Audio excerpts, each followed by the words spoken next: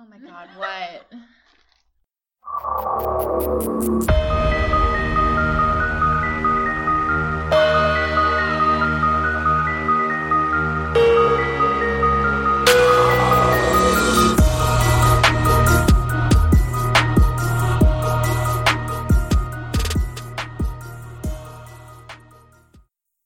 All right, you ready? You gonna let me do my intro? Yes. You guys are just really judgmental right now. Hi, everyone, and welcome to Death Actually, a podcast where we talk about death, actually. Today is a special Valentine's Day episode since it's coming out on February 13th. So today we're all going to tell you stories that are about love and romance and also death. They're both looking at me like I just did a really bad intro. No. She's real proud of this intro. That's Dana. I wasn't Almost even a full looking at you. bottle I of was looking at champagne. the ceiling. Yeah, but you did it in a My name is judgmental way. Sarah. Oh, my name is Dana. I'm Kylie. I feel like I'm going to be blackout drunk by the time this episode You're is- gonna die today. I've had Okay. a few mimosas. We're on the second bottle of champagne, and we have not started recording yet. Okay, it's fine. It's Sunday morning. Y'all had champagne Okay, and so... y'all had them going before I even got here. Okay, Yeah, we that was the first one. Okay, I did want to talk about something on the episode. You can tell me if you don't think this is interesting. I watched Abducted in Plain Sight last Oh night. my god, I was Oh my gonna God, ask guys, you I about haven't that. watched it. Okay, Dude. wait, so I haven't Dude. watched the whole thing. I was really tired when I started it, but I watched like part of it. I haven't watched I it. was... Okay, so we'll talk about it on the next episode, but Yeah. Next holy Sunday. shit. Yeah, I'll watch did it. you It's- finish it, Dana? Yeah. Okay, yeah. And I didn't watched the finish Fire it. Festival documentary I was last real night. tired, so I started falling asleep, Yeah. but I'm gonna finish it It's tonight.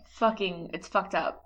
And the Fire Festival documentary on Netflix is really good. Oh, I haven't watched that. Oh my god, you have to. It's just like, oh man, it was such a shit show. Was it like funny or I thought it was funny. is it like a real story? Yeah. No, it's what happened with the Fire Festival. Oh, okay. But I mean, it was just so stupid.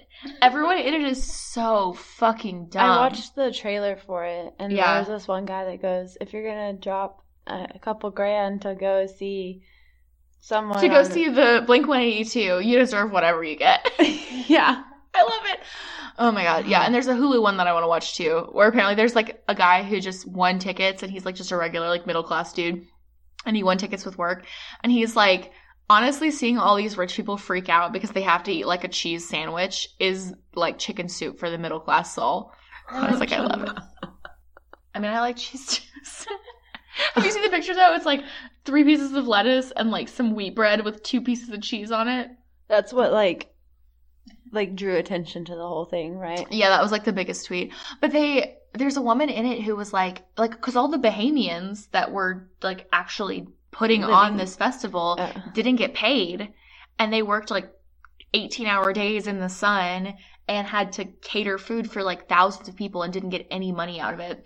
And so they did a GoFundMe for the woman who was on the episode because she was like, I spent all of my life savings because I had to pay people back.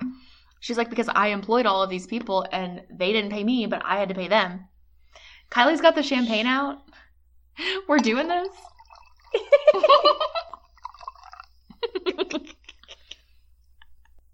And that was the segment of ASMR with Kylie. Kylie's really pushing the ASMR. Every episode I have to edit out you being like, hey, this is ASMR. Stop whispering. You fucking psychopath. All right, so. So we don't have any actual news for you guys? No, we don't have news. We're just kind of shit talking. So Sarah is going to go first today. First, y'all. Yeah, with her story of love for Valentine's Day. Okay, so mine's not murdery or anything. It's just real fucked up. That's fine. We haven't billed ourselves as a murder-based podcast. I know. I'm just letting you know. My last story was like... Horrifying, yeah. Yeah, it was real bad. Kylie didn't get to hear it. But I'm waiting. Oh, It yeah. was Well, real actually, bad. that's going to air after this one. So. Oh, yeah. Yeah. You're right. So my next story is real bad. Yeah. Okay, so this is the story of Linda Riss and Burt. I don't know how to say his last Burt name. Reynolds. Pu- Pugash. Pugash? I would say Pugash and then be like, I don't actually know how to pronounce it. Okay. So this is the story of Linda Riss and Bert Pugash, but don't quote me on that because I don't think that's right. It's a hard to pronounce last name. It's Pugach. Yeah, if y'all know how to pronounce it, let me know. Anyways, so Linda Riss was 20 years old when she met Bert. He was a very successful 30-year-old man. What era is this? The 50s. Okay. So he's 30, she's 20. He was an accomplished attorney, and he had a lot of money. He owned a plane, a Cadillac, and a nightclub on Long Island. So he saw Linda in a park one day, and he had to have her. So he approached her, talked for a bit. He asked her out. Linda accepted, and the rest is pretty much history from there. It gets real fucked up from now on. So the rest is history in like a horrifying way. That was pretty much the only good thing. Like I think she got home that day and there were roses there for her, which I don't even know how he got her address. That's weird. At that point. Oh boy. Yeah, there were roses for her there. He would take her to super fancy places, introduce her to celebrities, and this is real just gross. But when they would go to Bert's nightclub, he would have the band play a Buddy Clark song called Linda. It sounds sweet. It's really not, because the lyrics are cheesy and it says, "When my lucky star begins to shine, with one lucky break, I'll make Linda mine."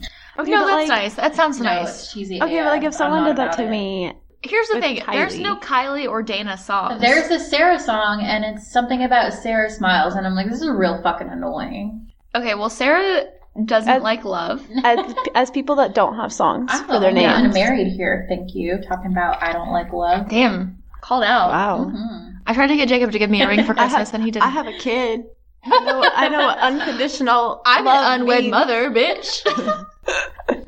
Oh, wait.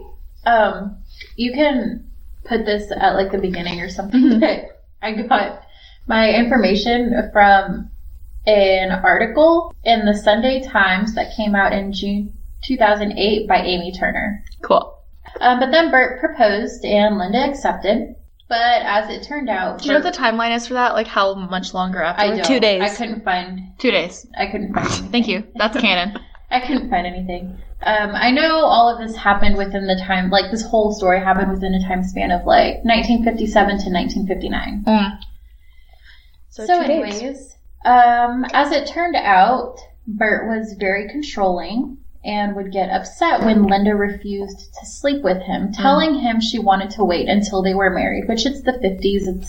It's fine. Did he It's rape respectable even now. No. Okay, good. No. So he was also... I just expect that. It starts from this era. Just be like, okay, it's fine. I'll just rape you. Yeah, no. So he was also jealous of Linda's male friends and would accuse her of cheating. He even took her to get an exam one time to prove that she was still a virgin. Gross. Wow. Although it was tiring to Linda, she found it flattering because she never thought that much of herself or had much confidence. I mean, obviously he's not thinking that much of her either. Yeah. Except if he's like, you're cheating on me, we're going to get you checked. Well, that's how you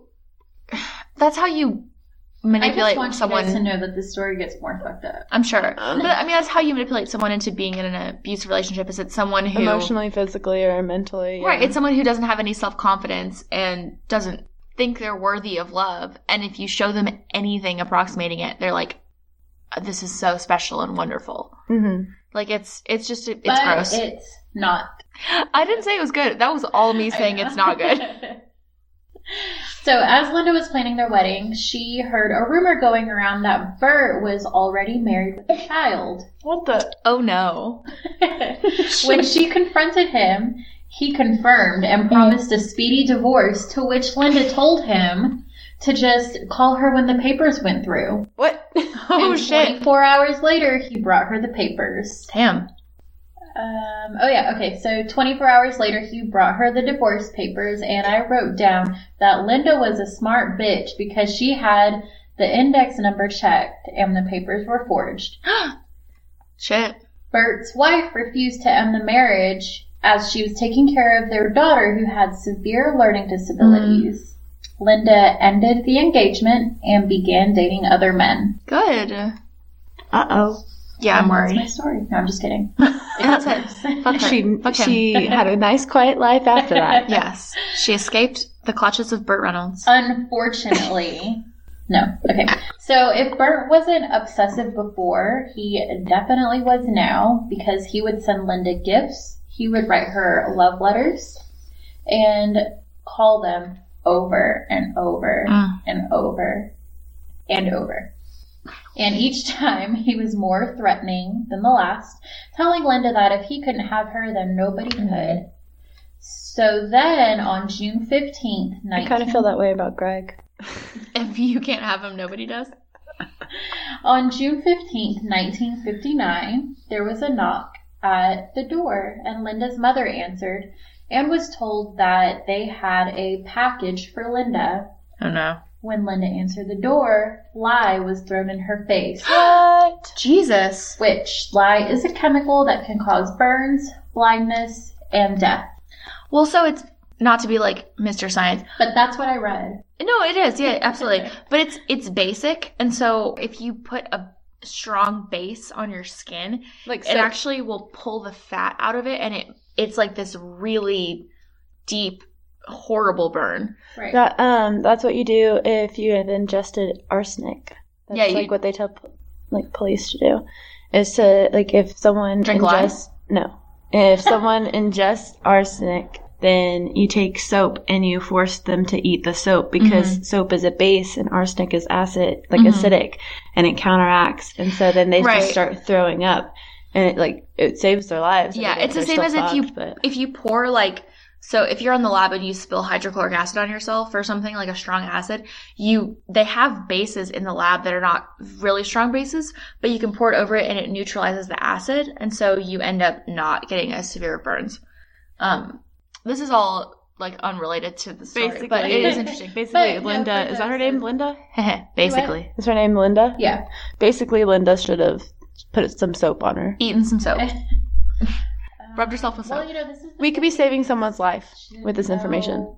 No, but it is. I mean, it's horrifying. It's the same as if I've seen women that have had acid thrown in their faces. It's the same thing of you're trying to disfigure someone so that they can't be with anyone else or. Right. So, yeah, a lye was thrown in her face when she answered the door. She did lose all of her hair for a time and sight in one eye, eventually losing her sight completely. Yeah, you get mutilated. So I think I have this somewhere in her later on, but her eyes ended up being, disfigured, I guess, and her, she was blind, but, her skin was still fine. It was always said that she had flawless skin. It was just in her eyes? Yeah. Which, I guess in a way that's lucky, because I've seen places where there are places where it's common to, if a woman does something that's disobedient, you throw acid in her face. And I've seen places where fucking terrible. Yeah, I've seen places where people have all of their skin burned off and you have to get skin grafts and multiple surgeries. And you don't have lips, you don't have a nose, you just have the base, just skin covering your skull. There are places where it's really, really, really bad, and you have your whole face. But still having lye thrown in your face. No, it's not good. No, I'm just saying, it's interesting that she didn't get completely mutilated from it, because it is such a, horrific thing to have happen to you. So Linda knew that this was Burt's doing. He didn't even do it himself. He hired somebody to do it for him. I didn't put this in here, but I read somewhere that at one point he was outside of her house, across the street or something, with a gun, but couldn't bring himself to go up and shoot or anything. So he hired somebody else to throw acid in her face. Jesus Christ. Again, not acid, it's a base. So he was arrested and sentenced to 30 years in prison. Linda recovered. Well, the guy who actually did it, I wonder if he got something too.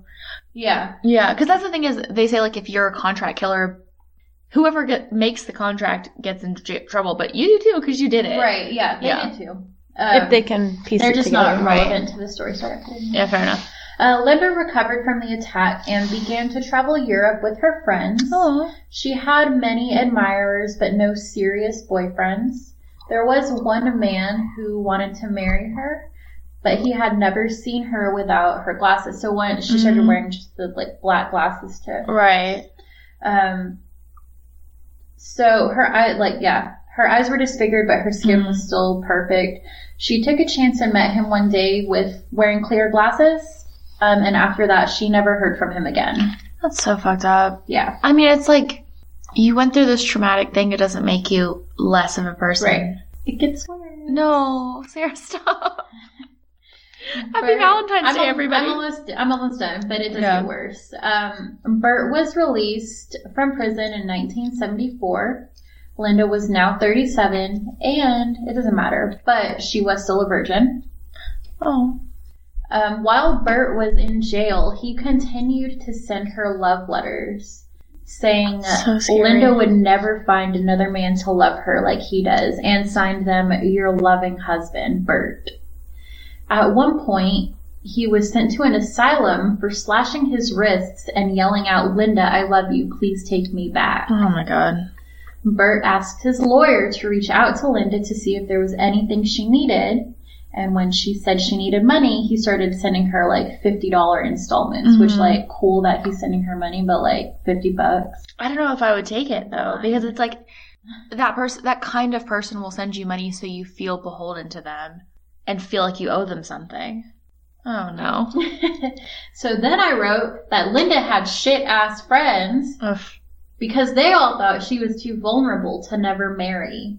So when Bert was released in 1974, after only serving 15 years of his sentence being released for good behavior, her friends urged her to meet up with him because it seemed like he was still in love with her, and the two got married later that year. In love with is a different context when the person is obsessive and crazy. So they got married later that year. I'm so mad. I just want to talk. What's their address? I just want to talk. Yeah. Swear. 50s. They got married later that year, and they stayed together until Linda passed away in 2013. Jeez. So he's still alive? He is still alive, as far as I know. Yeah. However, throughout the marriage, Linda knew that Bert was not faithful, and he didn't really seem to hide it. According to Linda, it's just something men do. What? That's so sad. At one point... Yeah, it's just something women do when they Lorena Bob at you. Fuck yeah. At one point, he had an affair with his secretary, and when she called off the affair, he was arrested for harassment and stalking, but later was tried and acquitted of all charges. Linda even defended him, saying he never did those things to them. Boys will be boys. I hate the 50s. And that's my story. It just... Oh, I have a picture. No. So this is them, like, when they were young at the top, and then them at the bottom once he blinded her. She's beautiful. Wow, wait, let me see. I told you it was the fucked up love story. Well, yeah, it's just like, it's... Though, I feel not even the fact that he, like, hired someone to throw a lie in front of her face, just the fact that she fucking married him. We're posting these, right? At the end? Okay. Yeah. I don't like this one of them when they're younger because...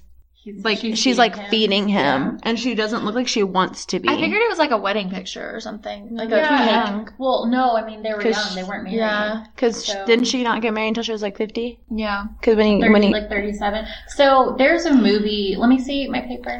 Oh no, hang on, I don't have it right on the one. So there's a movie. She looks like someone I know. There's a documentary about this. Greg's mom? There's a documentary about this called Crazy Love that was released in June of like 2007, 2008.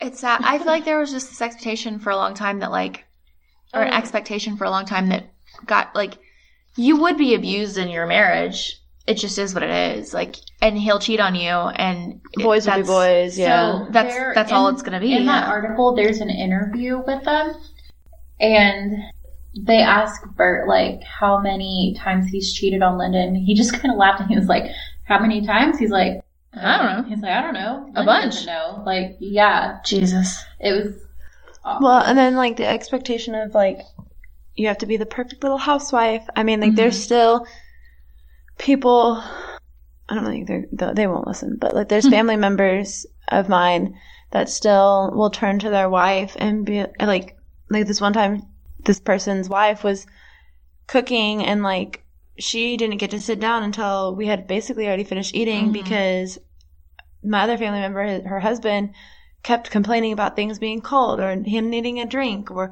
his ice was running low and like. Oh my God. No. So I cook dinner for Chase and I don't mind. Like, yeah, I like cooking. Like, that's fine. Like, he'll be sitting down playing his video games. I'll be cooking dinner, like, after we both just got off work. I don't care. But, like, I'll bring us our food and I'll sit it down. And he'll just sit there, like, we'll be watching TV and he'll sit there and, like, get so into the TV show that his food gets cold. And I'm like, Chase, eat. But he doesn't ask me to, like, get up. And that's what would piss me off. If he like, asked me to get up and, like, heat his food up. And then, like that. One of the things was, like, tamales. And so he was like, these are still frozen. She was like, they were never frozen. Yeah. Like, I made these. Yeah. And he was like, well, they're cold. And so, like, she had to, like, heat it up. And I was just like, me and my mom were sitting there and we were like, that's so crazy. There is nothing wrong with, like, frozen tamales. There's nothing wrong with, like, catering to your husband or boyfriend like that. But, like, there's a point. Or them catering to you. Like, there's nothing wrong with it. But when it starts to become a disrespectful and expected thing, that's when I have an issue with it. Yeah, I mean, like, the other night I had to work until 6:30 and I was like, Jacob, here's the recipe. Make food. Like, you know, there has to be an expectation of, like, there just has to be some sort of equality. Chase isn't much of a cooker. Like, he'll grill. Like, I'll get home and he'll be grilling. Or he'll go get us food. And that's perfectly fine. Jacob loves to cook. It's wonderful. He has, like, we have pizza nights where he makes homemade pizza for everybody. Like, it's really nice. I'm perfectly happy when I get home and Chase is grilling hamburgers or, like, hot dogs. Or he goes and gets me food. Greg cooks. Men have grown up, I feel like, in some ways. Because it's like, most women won't accept a relationship where they're, like, subjugated. Yeah, I was going to say, remember, this is the 50s. Yeah. So, you know. Okay, I have to pee so bad. Okay, I'm going to pause this. All right, so this is Dana, in case you can't tell our voices apart. You can't. I can't. Yeah, I can't tell me and Kylie apart, and sometimes I can't tell me and Sarah apart. Yeah. Basically, if the person's being funny, it's me. Basically, if they're hilarious, it's Dana. All right, so this is Dana. This story is kind of, like, silly. It's just a ghost story that I grew up with. I'm from Asheville, North Carolina, which is... How far from Raleigh? It's about 4 hours west of Raleigh. Okay, so I grew up with this hotel called the Grove Park Inn. So this is the story of the ghost that famously stays in the Grove Park Inn. I found most of my information from one of my favorite websites, which is northcarolinaghosts.com. Oh my God. Clever name. The person needs a raise. There's one in Nashville called the Chicken Alley Ghost, so I really like that. I want to do. Me and Kylie can do a story on Goatman's Bridge. That's true. You can do. Okay, I've been there. Have you been there? Oh, I used to go all the time. Oh my God, I almost peed my pants there one time. Like, there was these kids that came out. Sorry, just pause. No, go for it. There were these kids that came out, and so I was there with my friends Winter, Cullen, and someone else, and we were like, oh yeah, we're going to go ghost hunting, like, whatever, yeah, blah, blah. I got so scared I ended up staying in the car. Oh, no. But as I'm sitting in the car... I do not want to stay in my car out there. Yeah, well, I would... We can take Dana sometime. Yeah, we'll go. We'll go I'm scared already. But I was sitting in my car, or not my car, whatever. I was sitting in the car. Mm-hmm. And these kids, like, I look over, and these kids are like... all of a sudden, all these cars just pull up, and these kids get out, and they're carrying, like, bats... crossbows, guns, what the fuck, axes, like, just like a bunch of shit. And I was like, oh my God, like, Winter and Cullen are gonna die. And so I just, like, sunk back down into the seat. Did they leave the keys in the car? And yeah, because I had driven off. So I was like trying to call Winter and Cullen, and I was like, dude, like, these people just got out of the car, like, you need to come on.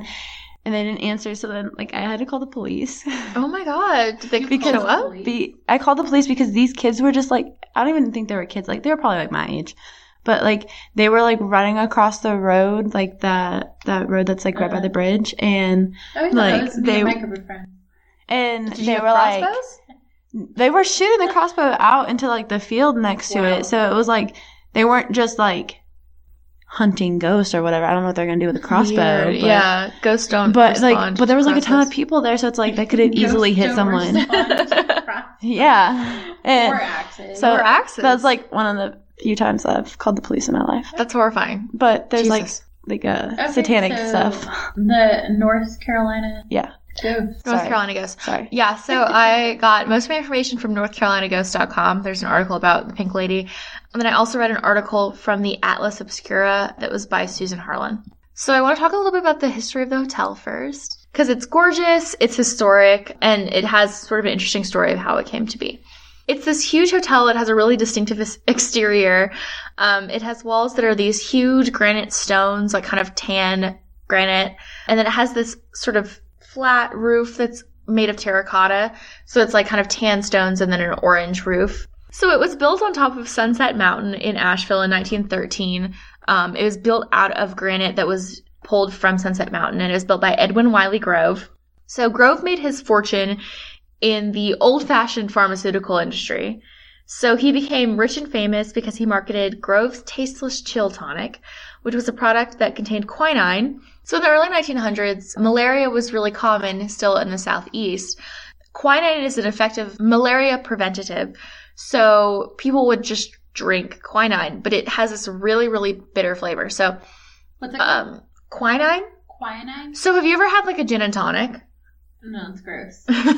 So tonic water has quinine in it.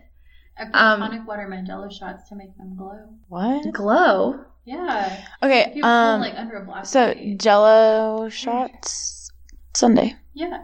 Oh. Okay, so quinine is what is in tonic water that you make a gin and tonic with. So that's like where it came from, was that quinine was originally used as a preventative for malaria because it works.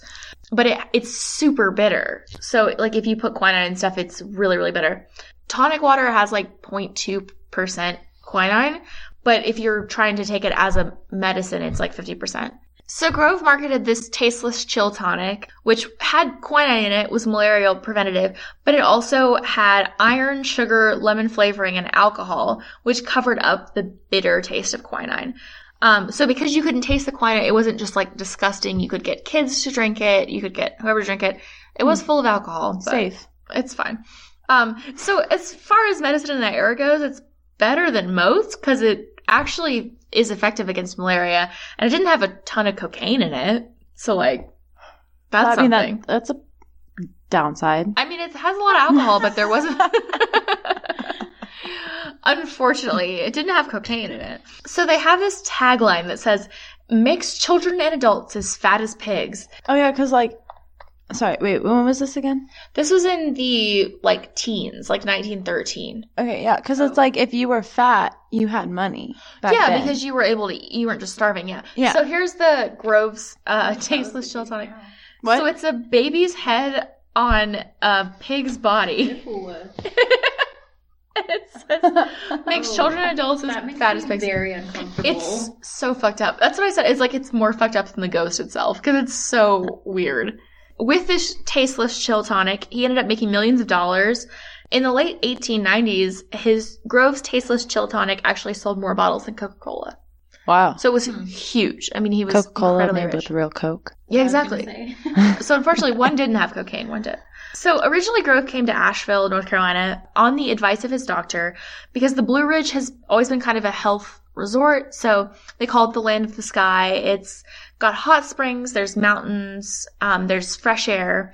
And so people would go for like as a health retreat, basically. One source says that Grove was often ill with bronchitis and exhaustion, but the Wikipedia article actually says that he had extreme hiccups. So for weeks at a time, he would have hiccups. And so he visited to like cure his hiccups. You can die from hiccups. When I hiccup. I sound like a chihuahua. So I hate hiccuping. I'm like, you're like, stop. Shut up. I was like, I'm not doing it on purpose. My dad says. Once he visited Asheville a couple times, he decided it was this beautiful place. And so he started buying up property. He wanted to build a hotel there to rival the most luxurious, most fancy hotels in the country. And that's what he achieved. It's huge. It has a great spa. It has restaurants. And then my favorite thing about it, they have this gingerbread house competition at Christmas. So they get people from all over the country to submit their gingerbread houses. And they're like beautiful. Like they don't look like gingerbread. Every entry has to be made of completely edible, I guess, construction. One of them was like Atlantis. It had like columns and these beautiful things. I'll find a few of them. I remember seeing this one. So this one is like, it's pandas eating bamboo. They've got this one, which is reindeer playing poker. So they have these like really kind of immaculate gingerbread houses. I actually went there for Christmas this year. So we go pretty much every Christmas. They have like a Christmas dinner there. I wonder if that would be equal to like the Gaylord in Great Falls. Probably. Okay. Well, there's no equal. All right, we're taking you to the Gaylord Ice show next semester. Next semester. I'm in college. Me too, girl. And do they have ice sculptures? Yeah, it's all made out of ice. Google it. That's really cool. Yeah, so they have this gingerbread house competition. It's on like Good Morning America every year. It's really cool. And then this year, I had never seen this before, but I went in and they had a hot chocolate stand in the lobby. That the stand was made of gingerbread. And it was dangerous. Like, did you what? Sounds dangerous. I mean, it didn't like cave in, so I guess it's fine. Wait, I'm going to find it. That thing? Yeah. Shimmy. It's like an actual house size. No, it's literally 3 people were standing inside of it serving hot chocolate. How mad would you be if I dropped your phone? I would be, I mean, it's already broken. You'd be fine. But yeah, so it's so crazy. And so it had these things. It was like, I can't read it on my phone. But they used like 5,000 pounds of flour. They actually finished the hotel in just under a year from the groundbreaking, which is insane. If you see this hotel, it's huge. So they used men, mules, and wagons. They lifted granite stones weighing up to 10,000 pounds. So since its opening, it's been visited by 10 presidents, including Obama. It also has another guest who's been there since the 1920s. The Pink Lady is Grove Park Inn's most famous ghost. I've heard about her since I was a little kid. I remember like people when I was growing up would be like, oh my gosh, have you heard of the Pink Lady? Have you ever seen her? I haven't. There are a lot of stories of her, but I've never seen a ghost at all. So the Pink Lady is Grove Park Inn's famous ghost. She often appears as either just a pink mist or a fog in the hotel lobby or around the hotel, but she's also been seen as a corporeal ghost. So she's a beautiful young woman. She's been described as having like long blonde hair, and then she wears a pink 1920s era ball gown. However, not a lot is known about who she actually was. So this is where the love part comes in. This is where I actually basically decided this would be appropriate for a Valentine's Day episode. So what most people say about the Pink Lady is that she was a young woman in the first decade of the hotel's opening, so in the 1920s, who fell to her death from a 5th floor balcony into the Palm Court in the Grove Park Inn. So she wasn't a registered guest of the hotel. They don't have her name. But like most ghost stories, there's varying accounts of her death. So I heard different stories growing up. People said she fell or she was pushed. But in researching the story deeper, there doesn't really seem to be one exact truth. So she wasn't visiting, she wasn't a guest of the hotel. She wasn't a guest. She was visiting a guest. So what's known is that she was staying with a guest in room 545. And somehow she fell from this balcony into the Palm Court. Some say that she was sitting on the railing after a party and she just slipped off of it and fell. But then there's kind of more scandalous stories. So because she wasn't actually a registered guest, but was staying with one, most theories say that she was meeting with a secret lover who was married. Mm-hmm. So they say that because he was a married man, he met with her to call off the relationship. She jumped to her death out of despair. Or he was married and went to call off the relationship, and she said she would tell someone, and so he pushed her off. Right. I buy the push more than the jump. Exactly. Another story says that she was a servant girl who was sleeping with the man of the house, and when he found out she was pregnant, that's when he pushed her. But it doesn't explain the ball gown, people say. So she's not really spooky. She's actually kind of friendly and sweet. There's lots of stories about her, and they've been told since the 20s or 30s. So she seems to prefer children. So she'll appear to them more often than adults, which makes sense because kids are, supposedly more open. Yeah, they're more innocent. They're more open. They don't have preconceived notions. Well, and then if she was pregnant and knew she was pregnant. Right. Maybe she has a maternal. Yeah. Mm-hmm. So there are kids who have gotten sick while they've been staying at the hotel. And they said they've been visited by a young woman wearing pink who sits at their bedside, strokes their hands, speaks softly to comfort them while they're sick. And then once a doctor who was visiting the hotel with his family at checkout was please say thank you to the woman in the pink ball gown. She was so nice. She was so sweet. And she, my children loved playing with her. Employees say that she often appears more often in the off season or late at night. So when most of the guests are sleeping, the employees see her. Several employees have stories of seeing a woman. They either like walk by a doorway or they walk into a room, but when they go look for her, she's gone. Several employees had mentioned feeling chills all over their bodies as they walk towards room 545. There's some that they say that it gets progressively stronger until they end up actually just leaving.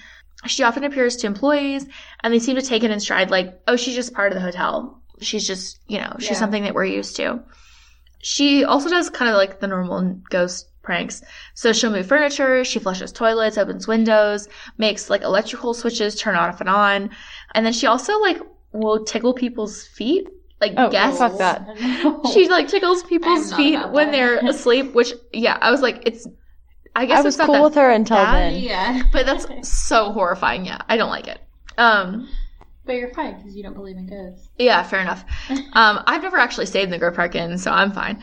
The one question I had was why there isn't a record of a woman dying in the hotel during this era. Because obviously, if the story is that this woman fell from a balcony or something, you'd think there would be a story. At least news reports. Exactly. So one possibility is that there was an article in a local newspaper, but nobody's ever found it. Nobody's like combed through decades of newspapers to find it. It's also possible that if she was visiting from out of town, or if rather than falling, she actually just died of natural causes, that it wouldn't be written up about because it wasn't, supposedly that important. There was nobody ever looking for her? Anymore? Right. No, I mean, there's nothing like corroborating the story at all. So if there was a tragic death in the first days of the hotel, like when it first opened, it's possible that Grove and Seeley were so influential that they had enough money to cover up the death and keep it from being publicized. That's likely. Yeah, exactly. So, I mean, it's always possible. So, it's also possible that, people saw a ghost and they came up with a story to explain it. So, perhaps the Pink Lady, as we know her, never really existed, and in fact, it's someone else. There are a couple of different theories about who it could be.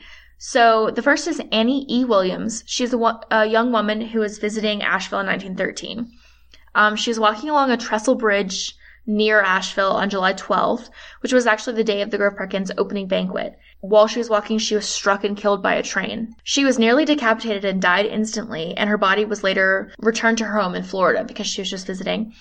However, the other passengers on the train included then Secretary of State William Jennings Bryan, and other political dignitaries. So William Jennings Bryan was like the guy that did the Cross of Gold speech, and like he was a big deal. So the place that they were all headed was the Grove Park Inn.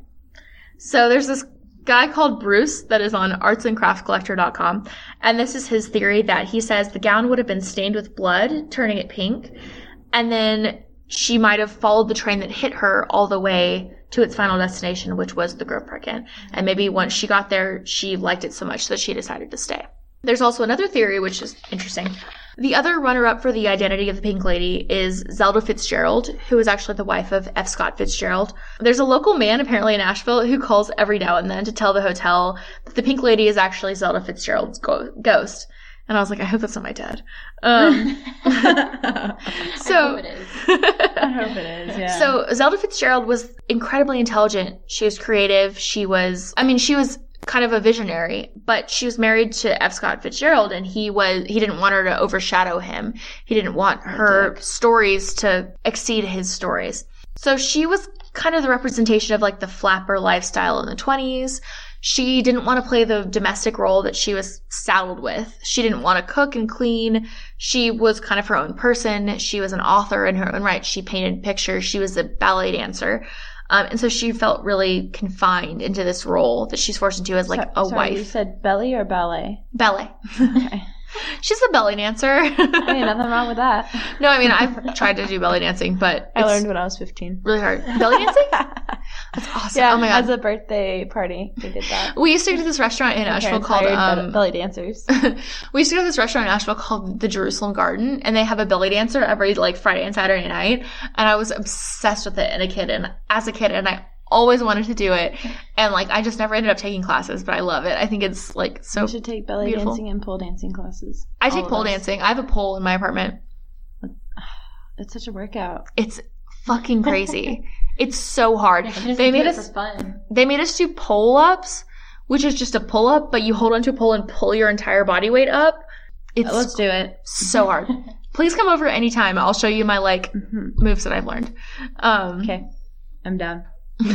So when Zelda Fitzgerald turned 30, she was diagnosed with schizophrenia, and she spent the rest of her life in and out of mental institutions. So there's sort of this idea of she wasn't interested in playing a domestic role, so maybe there is something to say about she was forced into these institutions because she didn't fit what a woman was supposed to be in that time. But either way, she was actually put into Highland Hospital in Asheville, North Carolina. It's just outside of downtown. I've been to this site before where it used to be. But she was there for treatment from 1936 until 1948. And in 1948, she was actually killed in a fire that burned down Highland Hospital. So it's possible that her spirit traveled over to the Grove Park Inn, which is where her husband had stayed while he was writing, visiting Asheville for inspiration from 1935 to 1936. Whoever the Pink Lady is or was, she's a friendly ghost. She's interested in joking around, playing pranks, but she doesn't cause harm. Stories of her have been told for at least half a century, so whether or not it's a corroborated story, it seems like people have seen her for many years, and they'll see her for years to come. She's the ghost that I grew up hearing about from the time I was a little kid. I talked to my mom. She was born in Asheville. She's also heard about her entire life.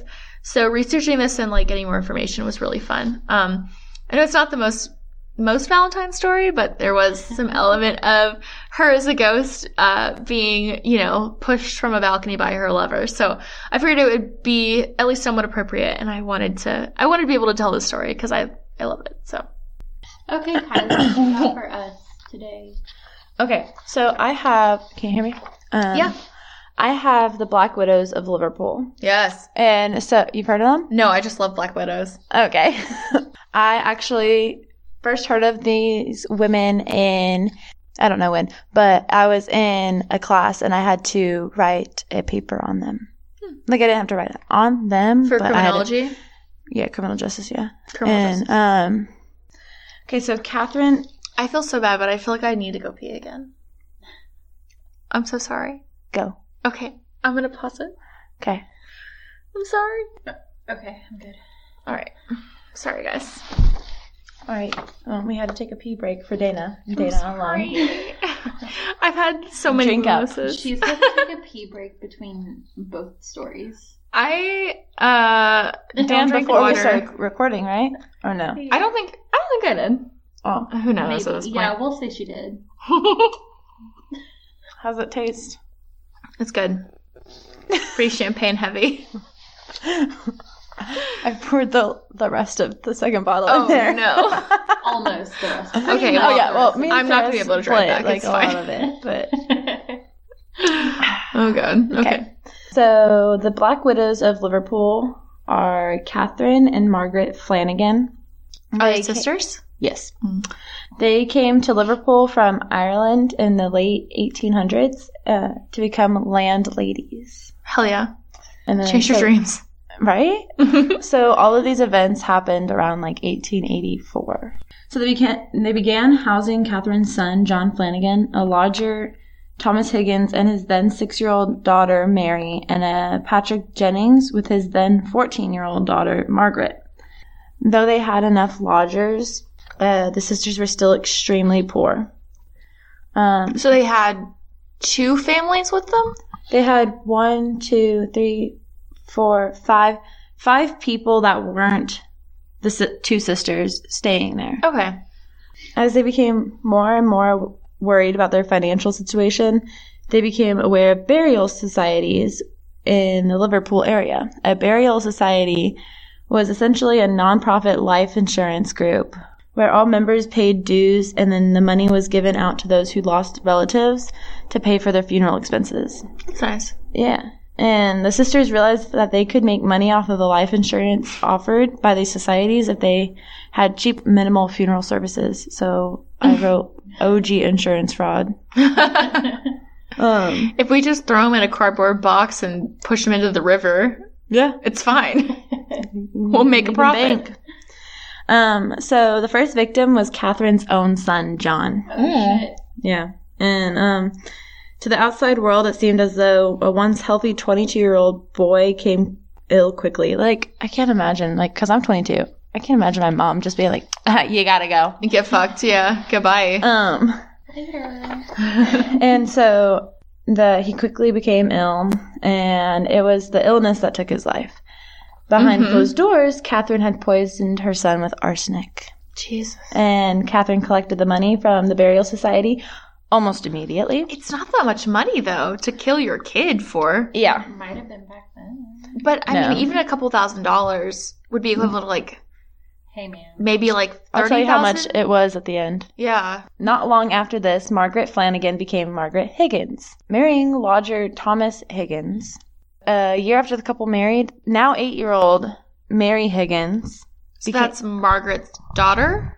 No, that's Thomas's daughter. Because she was, when they first met, she was 6, but it's been 2 years since they started. Okay, and lodging. Thomas is one of the lodgers. Yes. Okay. But Margaret married him. Mm-hmm. Oh, okay. And so then 8-year-old Mary Higgins became ill and passed away in the same quick manner as her previous housemate, John, had only 2 years earlier. That's horrifying to kill an 8-year-old. Mm-hmm. Like, not good. Talk about stepmom of the year. Once again, the money was collected with what some consider disrespectfully fast. So they were like, "Oh, she's dead." A day after, give me the money. Oh shit, give me, yeah. Only a couple months later, another lodger, 16-year-old Margaret Jennings, was killed. This is when suspicion grew in the Liverpool neighborhood. After the neighbors started to gossip about the deaths, the sisters and Thomas moved, and then again the gossip started, and so then they moved again. What finally did the sisters in was their murder of Thomas Higgins, Margaret's husband. Higgins died after only 2 days of the sudden illness, and though the sisters and the doctors blamed his drinking and attributed his death to dysentery, which I Googled that, and it's on Oregon Trail. And I Googled if you could die from it, and you can, but Google, you shit yourself to death. Yeah, Google said if it's properly treated, it can last up to 10 days, but about 140 million people get it a year, and of them, 600,000 die. But those deaths are typically in children under 5 and or in underdeveloped countries. So without proper medical care. I mean, dysentery isn't that the one from like corpses or like dirty water? It's like what y'all just said. You basically shoot yourself to death, but like but it's curable. Like it's with the doctor's care. Right? You can get antibiotics, but if you have uncontrollable diarrhea and you're not given antibiotics for it, you'll die of dehydration. But he died within 2 days.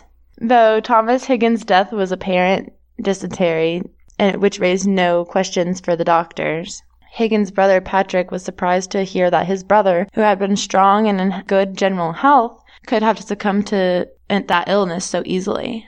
Yeah, because if you're dying of diarrhea and vomiting, like you're dying of dehydration. So if you are generally in good health, otherwise that won't kill you in 2 days.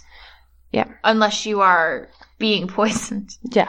And so when he also discovered that his brother had been insured with 5 different burial societies, which left his widow with a profit of around £100, which... £100? That's not that many pounds.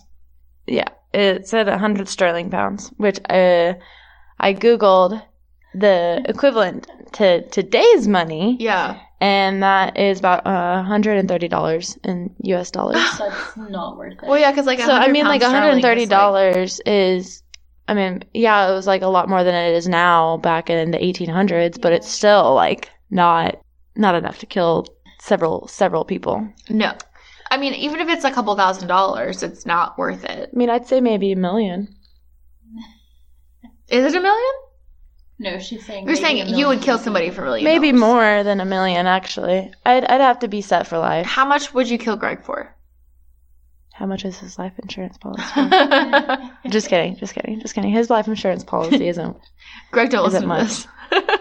It isn't much, but I am the sole beneficiary. Hey. 100 beats that. Yeah. No, I just see all your posts that are like, I took out the trash today and nobody gave me credit. And I'm like, oh no. I'm like, Kylie's on the edge. No, Greg does clean and cook, so like he's got that going for him.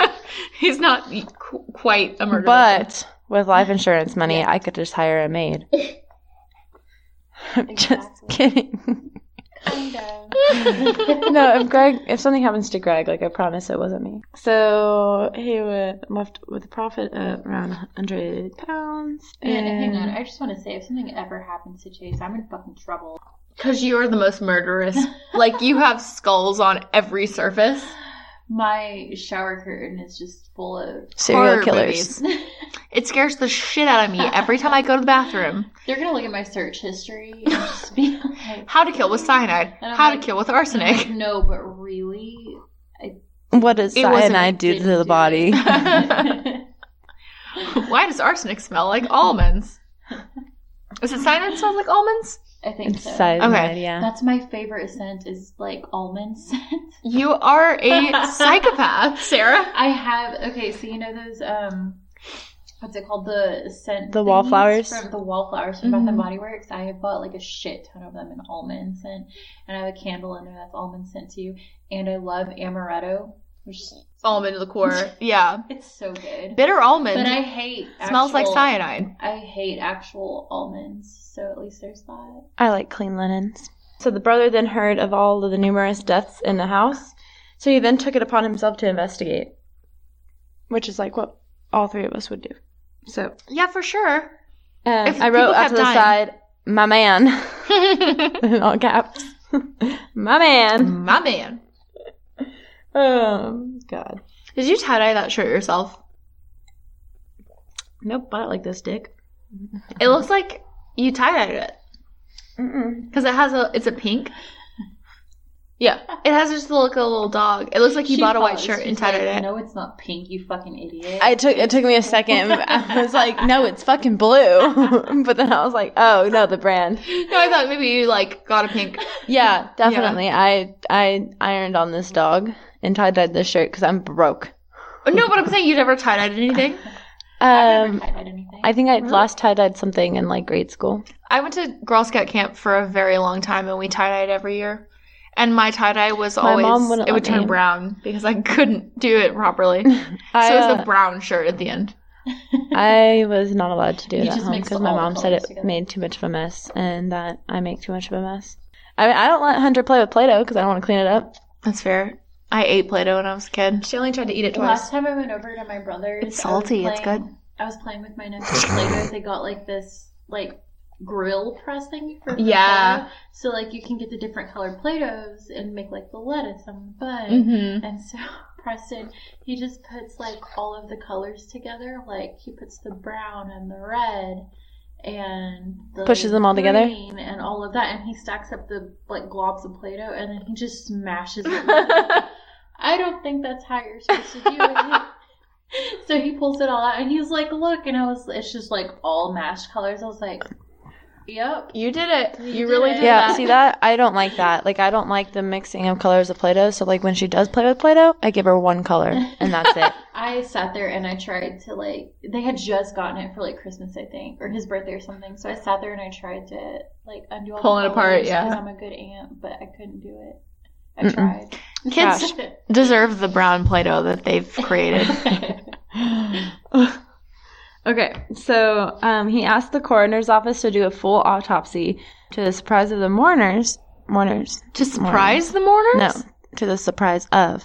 Ah, okay. The coroner arrived at the home to perform the examination during the wake being held there for Higgins. So, like, everyone's there, like, mourning their loss. And the excuse me, I have to cut this yeah, he man goes, open. Excuse me. Sorry, I'm going to need to just real quick take off this man's head. Okay, and so when the full autopsy of his body was carried out, evidence of arsenic poisoning was found. His organs showed traces of arsenic and quantities indicating the poison had been taken over several days. Like, he was just given it over and over again. So she just, every time she brought him something, it had arsenic in it? It had to be a pretty insane amount for it to kill him that fast. Yeah. Everybody knows you're supposed to just do it a little bit at a time. Okay, so then I've said they found traces of arsenic everywhere, underlined in Thomas's body. In the boarding home? No, in his body. I just finished the sentence. In his body. Yeah, so they found it everywhere in his body. Evidence from the home included a bottle, quote, a bottle containing a mysterious white substance and a market pocket worn by Margaret. Market pocket? I don't know what that is. A market pocket. That was the quote. can you Google it, No, I'm going to look it up. Yes. Yeah, market pocket. Market pocket, 1800s. Market pocket? Market pocket. Yeah, that's what the quote said. It was examined by poison expert Dr. Campbell Brown, who verified the presence of arsenic dust in Margaret's pocket and the arsenic solution containing unusual adulterants in the bottle. There's nothing about a market pocket. It's just pocket watches. Well, then it's a pocket watch. It's a pocket watch, sure. If we're wrong, let me know. If anybody knows what a market pocket is, please let us know. That's what the quote said, so I just went with it. No, it's for fine. accuracy purposes. I still want to know what it is. Yeah. Yeah. The police confronted the sisters at a pub in Liverpool, at which point Catherine sprinted out the door, still in her funeral attires. And I wrote rude. That's not suspicious. Yeah, and then at that time, Margaret was arrested for the murder of her husband. This prompted the examination of the other lodgers that met their untimely fate with the sisters. All three had traces of arsenic in their body. A woman recognized Catherine while she was staying at the woman's house as a lodger, so she turned her in. On October 16th, 1883, the sisters were charged with the murder of Thomas Higgins and sentenced to death. On March 3rd, 1884, the sisters were hanged together, and they are now known as the Black Widows of Liverpool. Wow. And so, before that, I didn't realize that Black Widows could, also kill. You could be referred to as a Black Widow even as, if you were just killing your children.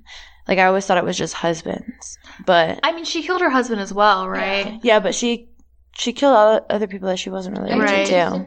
But yeah. I mean, I think Black Widow usually refers to husbands, but I think if you kill your husbands and there was another one that I was going to do. And this lady, she had 10 marriages, and all of them were dead. They ended it with him, huh? Do that one at some point. Oh, okay. Because I think Black Widows I think Black Widows are really interesting. But you guys, so I was scrolling on Facebook just now, and somebody posted this picture, and it's a bathtub full of brains, preserved human brains found in an abandoned Texas insane asylum. So wow. I read the comments on it, and it said that it's probably there were 100 brains discovered in a Texas insane asylum, but actually those were all discovered in jars.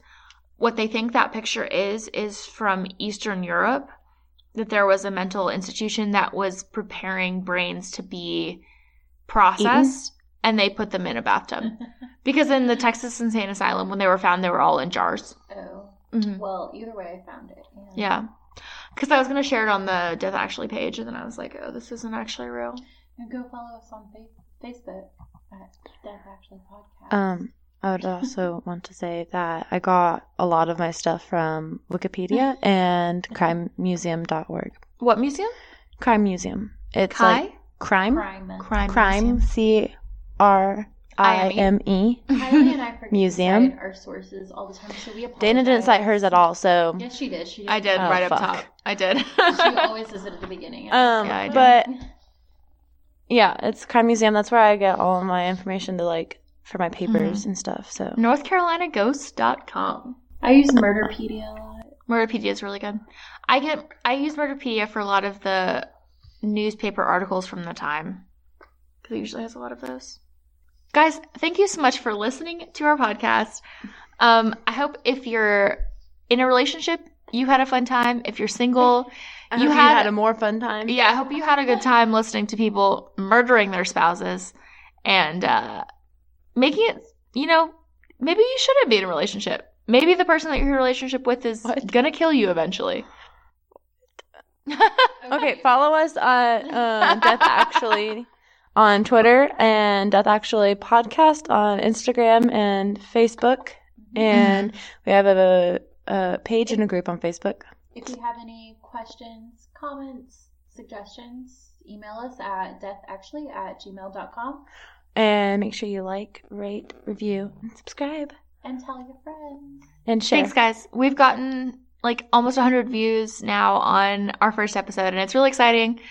I hope you guys enjoy this. And if you, want to follow us or help out, please do review on iTunes. It really gives us a boost. Guys. We'll get so excited hearing your reviews. We screenshot them to each other. We will read out any direct messages or reviews that you post. We'll give you a shout out. If you want us to.